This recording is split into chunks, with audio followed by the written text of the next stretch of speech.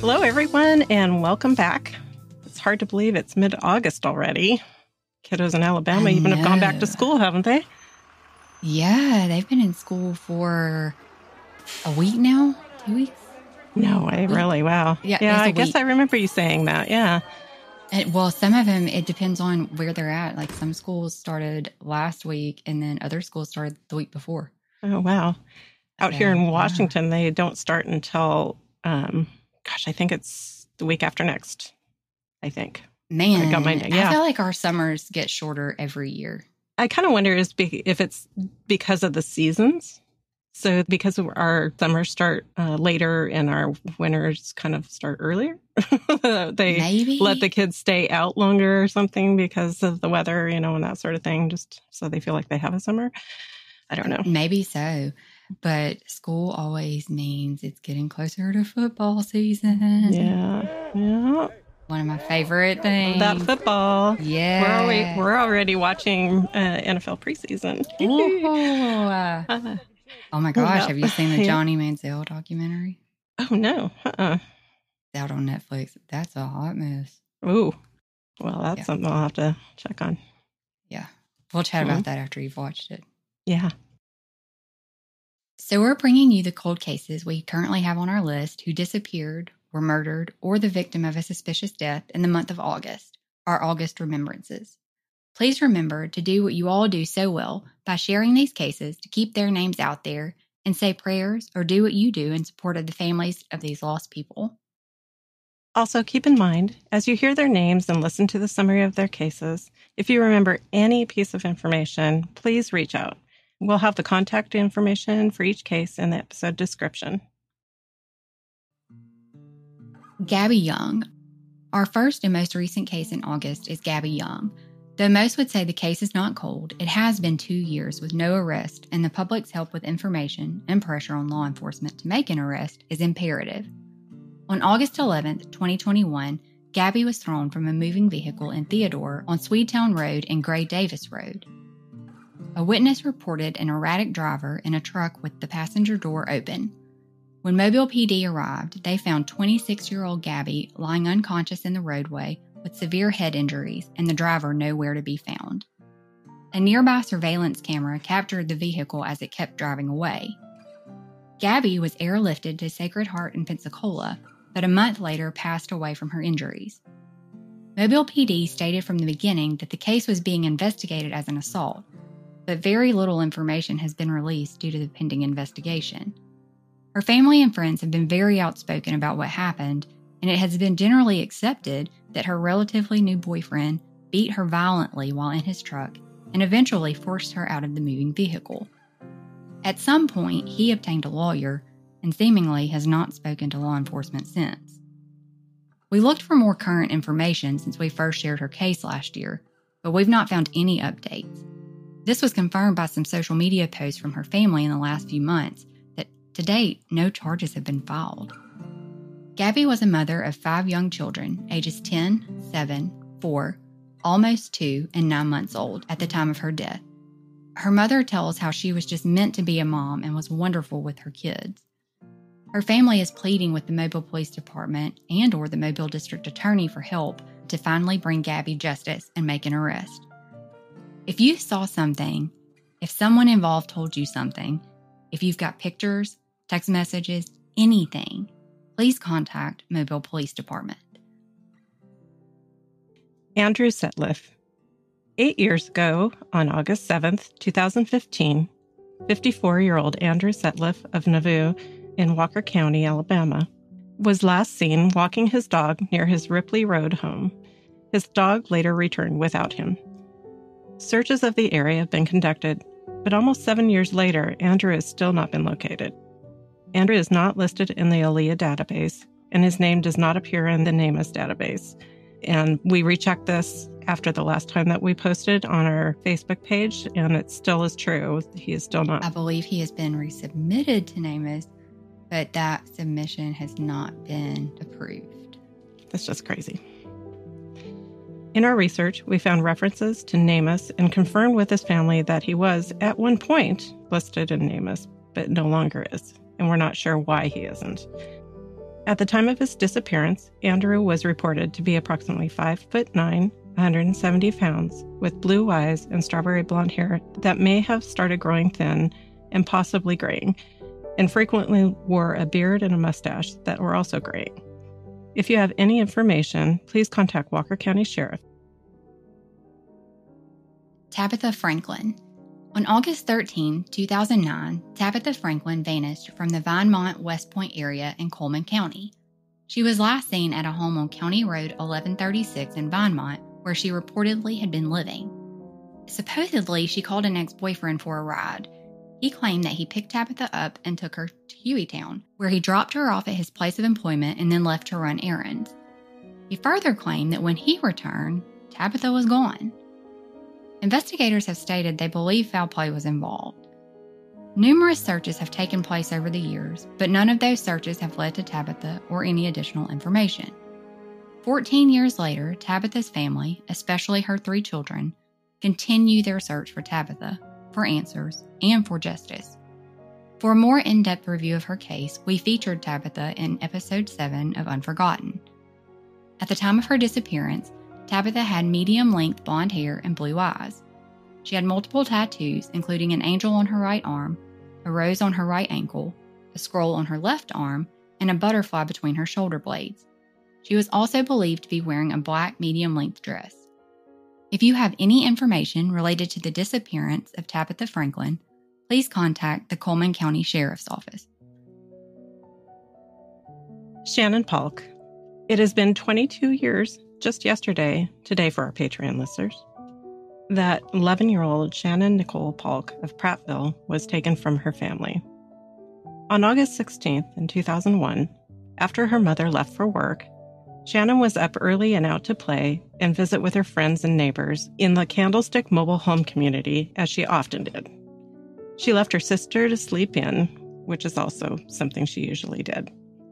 When her mom returned home at 3:00 p.m., Shannon hadn't been back home yet.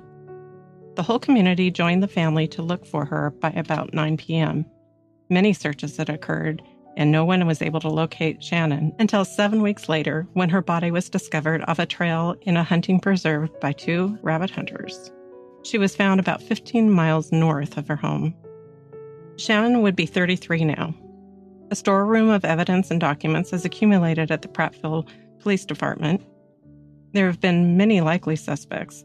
There has even been a grand jury review of all of the information and evidence, but no arrests. If you have any information, please contact the Prattville Police Department. Holly Paul. 24 years with nearly no information on her case, Holly Paul was last seen on August 29, 1999, at the Scottish Inn Motel in Mobile, Alabama. She was a resident of Florida at the time, and we're assuming that means that she was just visiting. Maybe she had moved over here and hadn't permanently transferred her residency to Alabama. I'm not really sure. It's not really clear. Right, yeah. A somewhat conflicting bit of information is that the NCIC entry for Holly from Mobile Police Department says she was last seen on May 24th, 1999. So there's kind of a few months difference there. Yeah, I'm not sure why. I don't know if she disappeared before somebody, or maybe the report was taken on August 29th and it was misconstrued that she was last seen then. I don't know. It's kind of an odd timing difference, especially with how long it is between. I know. Maybe they could track it back to that people actually could physically say they saw her, confirmed sighting was May 24th. Mm-hmm. But then you would think reported missing would be better than last seen on August 29th. So that's kind of some strange wording. I don't really know. That is a little bit odd. And it's so long ago, I don't know if anybody is around to really know at this point. At the time of her disappearance, Holly was described as a Caucasian female with hazel eyes, standing about 5'6" and around 140 pounds. When she was last seen, she had reddish-brown hair. At 35 years old at the time of her disappearance, she would be 59 now. If you know Holly Paul or anything about her disappearance, please contact Mobile Police Department. Kimberly Lauren Raymer. In Opp, Alabama, on Friday, August 15th, 1997, a neighbor saw 17-year-old Kimberly Raymer, or Kim, arrive home just before midnight after a baseball game and hanging out with friends and visiting her boyfriend. Only a few minutes from her house, it was confirmed that she left her boyfriend's home in time to make it home by her midnight curfew. The signs were there that she had been getting ready for bed, but also signs of a possible struggle in her room. Later, they would find phone calls that were made to a number that Kim would definitely not know.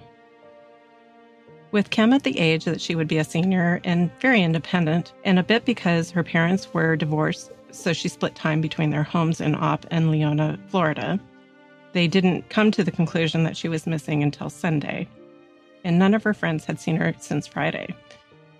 They reported her missing to the police right away once they realized this, and since many large-scale searches have taken place. In some of the searches, there were several odd circumstances surrounding the scene at the house, and a grand jury met in 2021 to review this evidence. So far, there have been many suspects, but no arrests have been made in her case. For a more in-depth review, we covered Kim's case in episode 6 of Unforgotten. Kimberly Raymer is a Caucasian female who was 17 years old with brown hair, standing about 5'4" and 130 pounds when she disappeared. She had brown eyes and may have been wearing a white t-shirt with a brightly colored design and the words New Orleans on the front. Also, possibly gray sweatpants, a gold necklace, and a gold ankle chain bracelet. She also had clear braces on her teeth at the time she disappeared and pierced ears. It has now been 26 years since Kimberly vanished. If you know anything, please contact the Federal Bureau of Investigation or the Opp Police Department. Hewlin Hardwick Jr. We just covered his case last week in episode 23 of Unforgotten, and I need to make kind of an amendment because I completely mispronounced his name. I said Whalen, but it's actually Hewlin, and we'll go back and add something at the beginning of the episode to correct that, and I sincerely apologize to his family. I should have checked that beforehand. We're human, I guess. Kind of embarrassing, and I feel terrible about that. Me too. We do encourage you, though, to go back and listen for more in-depth information on his case. Around 11:30 p.m. on August 5th, 1997, 28-year-old Hewlin and Evander Parker were sitting in his car in Evander's driveway on South Street when a man approached the driver's side of Hewlin's 1986 Chevy Z28 and fired multiple shots into the vehicle. Hewlin received injuries from at least 3 of the shots fired, resulting in his death. The medical examiner classified his death as a homicide.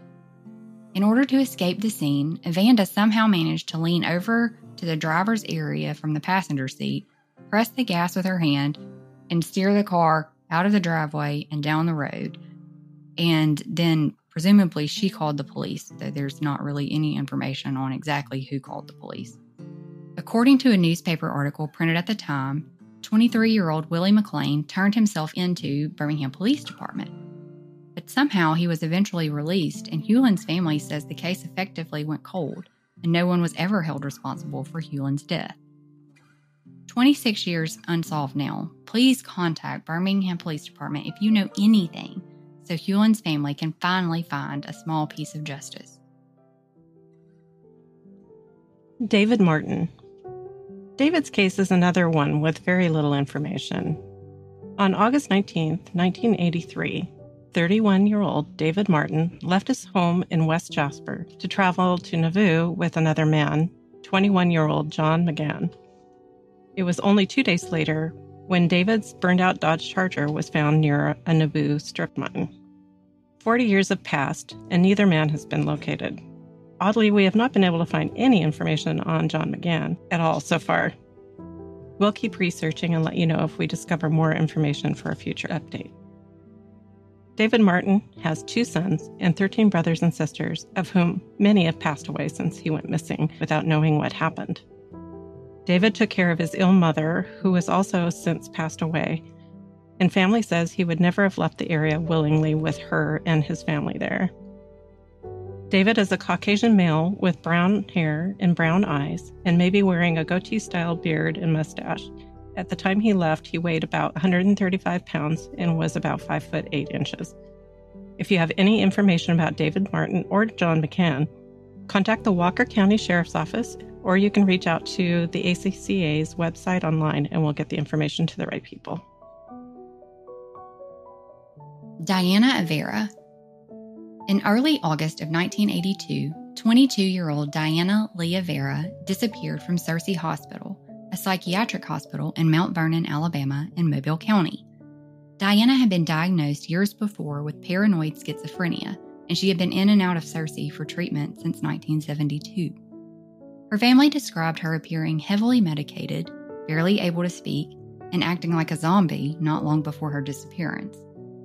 They are not confident she left voluntarily, as she had been too lethargic to attempt that in their opinion. The hospital investigator gave the family the impression the case was being actively investigated for years. In truth, little to no investigation was done. In 2020, Diana's niece Amanda discovered that her aunt had never been reported missing to the police or sheriff's department. So 38 years after Diana vanished, Amanda filed a formal missing person report. Though there had been some people in her life that could be considered of interest, the now open and active investigation has been slow, with no formal suspects or theories shared by law enforcement, and Diana remains missing. Diana is a Caucasian female with hazel eyes. At the time of her disappearance, she was between 5 foot and 5'3" and weighed 100 to 120 pounds, and she had strawberry blonde hair. If you have any information regarding Diana Vera, who would now be 63 years old, or what may have happened to her, please contact Detective J.T. Thornton with the Mobile County Sheriff's Office. Carla Corley. 43 years ago, 14-year-old Carla Corley disappeared from her Birmingham home in Jefferson County sometime in the late night to early morning hours of either August 12th or 13th in 1980. Though much of the information surrounding her disappearance is very suspect, the case reports that her mother woke up due to hearing the TV turn off. When she went out to check on it, she states that she found the door of their home wide open, furniture overturned, and no Carla. Unconfirmed stories surfaced that not long before she vanished, a group of men kidnapped Carla and raped her at Lake Purdy before returning her home. In 2012, it wasn't stated that it was related to the incident, but the Birmingham Police Department told media that they had a suspect in mind, but lacked the evidence to name them or file charges. We also covered the case of Carla Corley in episode 22. Check that out to learn more about this case. Carla is a Caucasian female with brown hair and hazel eyes, approximately 5'3" and 130 pounds at the time she disappeared. It was believed she was wearing blue corduroy pants and a navy blue blouse with a Peter Pan collar, a silver turquoise ring, and possibly be carrying a brown knit purse. If you have any information regarding Carla's case, please contact Birmingham Police Department or Crime Stoppers.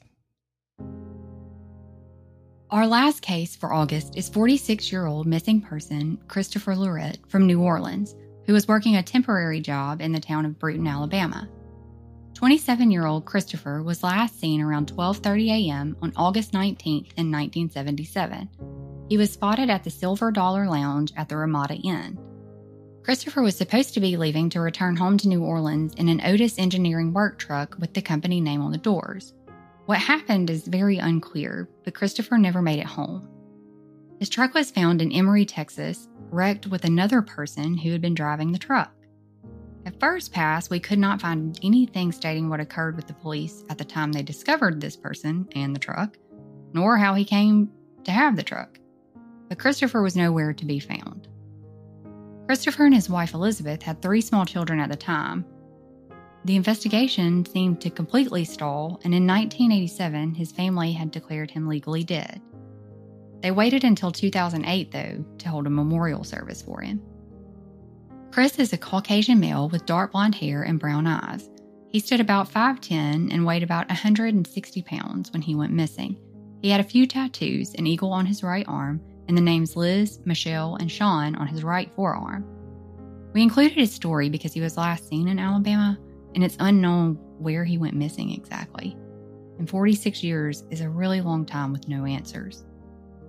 If you remember anything about Chris's case, if you may have been at the Silver Dollar Lounge in 1977 on August 18th, that evening, or the early morning of the 19th, if you remember seeing an Otis Engineering truck in Brewton, Alabama, Emory, Texas, or New Orleans, or anywhere in between on August 18th or after, or just really if you have any information, please contact the Louisiana State Police. It's so sad when you have such a case that's been going on for so long. It's nearly 50 years. I know, and that is one of those where that's almost like searching a needle in a haystack, because it's 3 states. Yeah, he was last seen in Bruton, but when did it say that his truck was found? I don't know that it said. Yeah, I don't think it actually gave a date when it was found. I don't think it was that long after, but it's still, And it passed where he lived. So, I mean, that's not just 3 states, that's 4 states, because you got to go from Alabama through Mississippi, through Louisiana, through Texas. That's true. So, I mean, that's a long way. And you don't know if maybe, there's speculation, I'm sure, that when he was at the Silver Dollar Lounge, that maybe he saw somebody there and they followed him out, and that it may have happened right there. Yeah. Or he could have stopped for gas anywhere along the way before he got home, and something happened with his car. I'm guessing since the guy found driving the truck when it was wrecked, since it's unknown how he actually came to be in possession of the truck, I'm assuming that means he was not an Otis Engineering employee. By the way they phrased that, I'm going to assume that's the case. Yeah. They never did name who it was in any of the articles I saw. So, yeah. So you can guess or assume maybe that it was stolen. Yeah. And we don't even know if that person may have happened upon his van, and stole it. Yeah. And Christopher was already maybe gone. It was just sitting somewhere, Yeah. It could have very well been that. He could have not had anything to do with Christopher's disappearance, just the van being in possession. I wonder how they know that he was last seen. Where did the time from the 12:30 on August 19th, where'd that come from? Yeah. The only thing I can think of is other people, like witnesses saw him there, but did anybody or the see bartender or, like, that sort of thing. Which direction did he go in? Was he staying in the Ramada Inn? So did they, see him go to his room? Did anybody there see him leave to know which direction he went in, like the next morning or anything like that? I mean, I'm assuming not, since they're saying this was the last time he was seen. But yeah. And I'm guessing if he was somebody traveling, he probably was staying at the Ramada Inn, and that was just where he was. I wonder if there were other engineering guys that were working there at the time. Yeah, and that would be a good thing if any of you out there did work for Otis, way back then.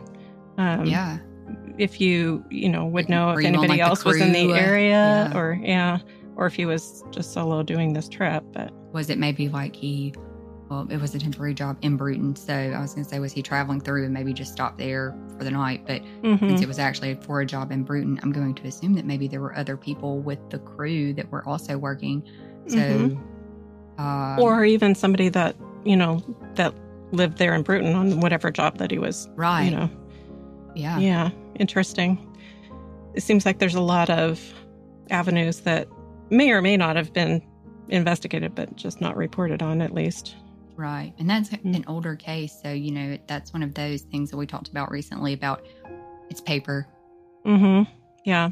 And have they pulled out that file since then? Or paper gets lost over the years. Paper gets messed up over the years. It's not, heavy duty. It's not like a computer file that you can just pull up and look at. Right. Thank you for listening today, and thank you for being an advocate for these missing or murdered persons and their families. Please share their stories, and please make contact with authorities or with us if you have any information. As a reminder, the contact information will be listed in the episode details. Take care.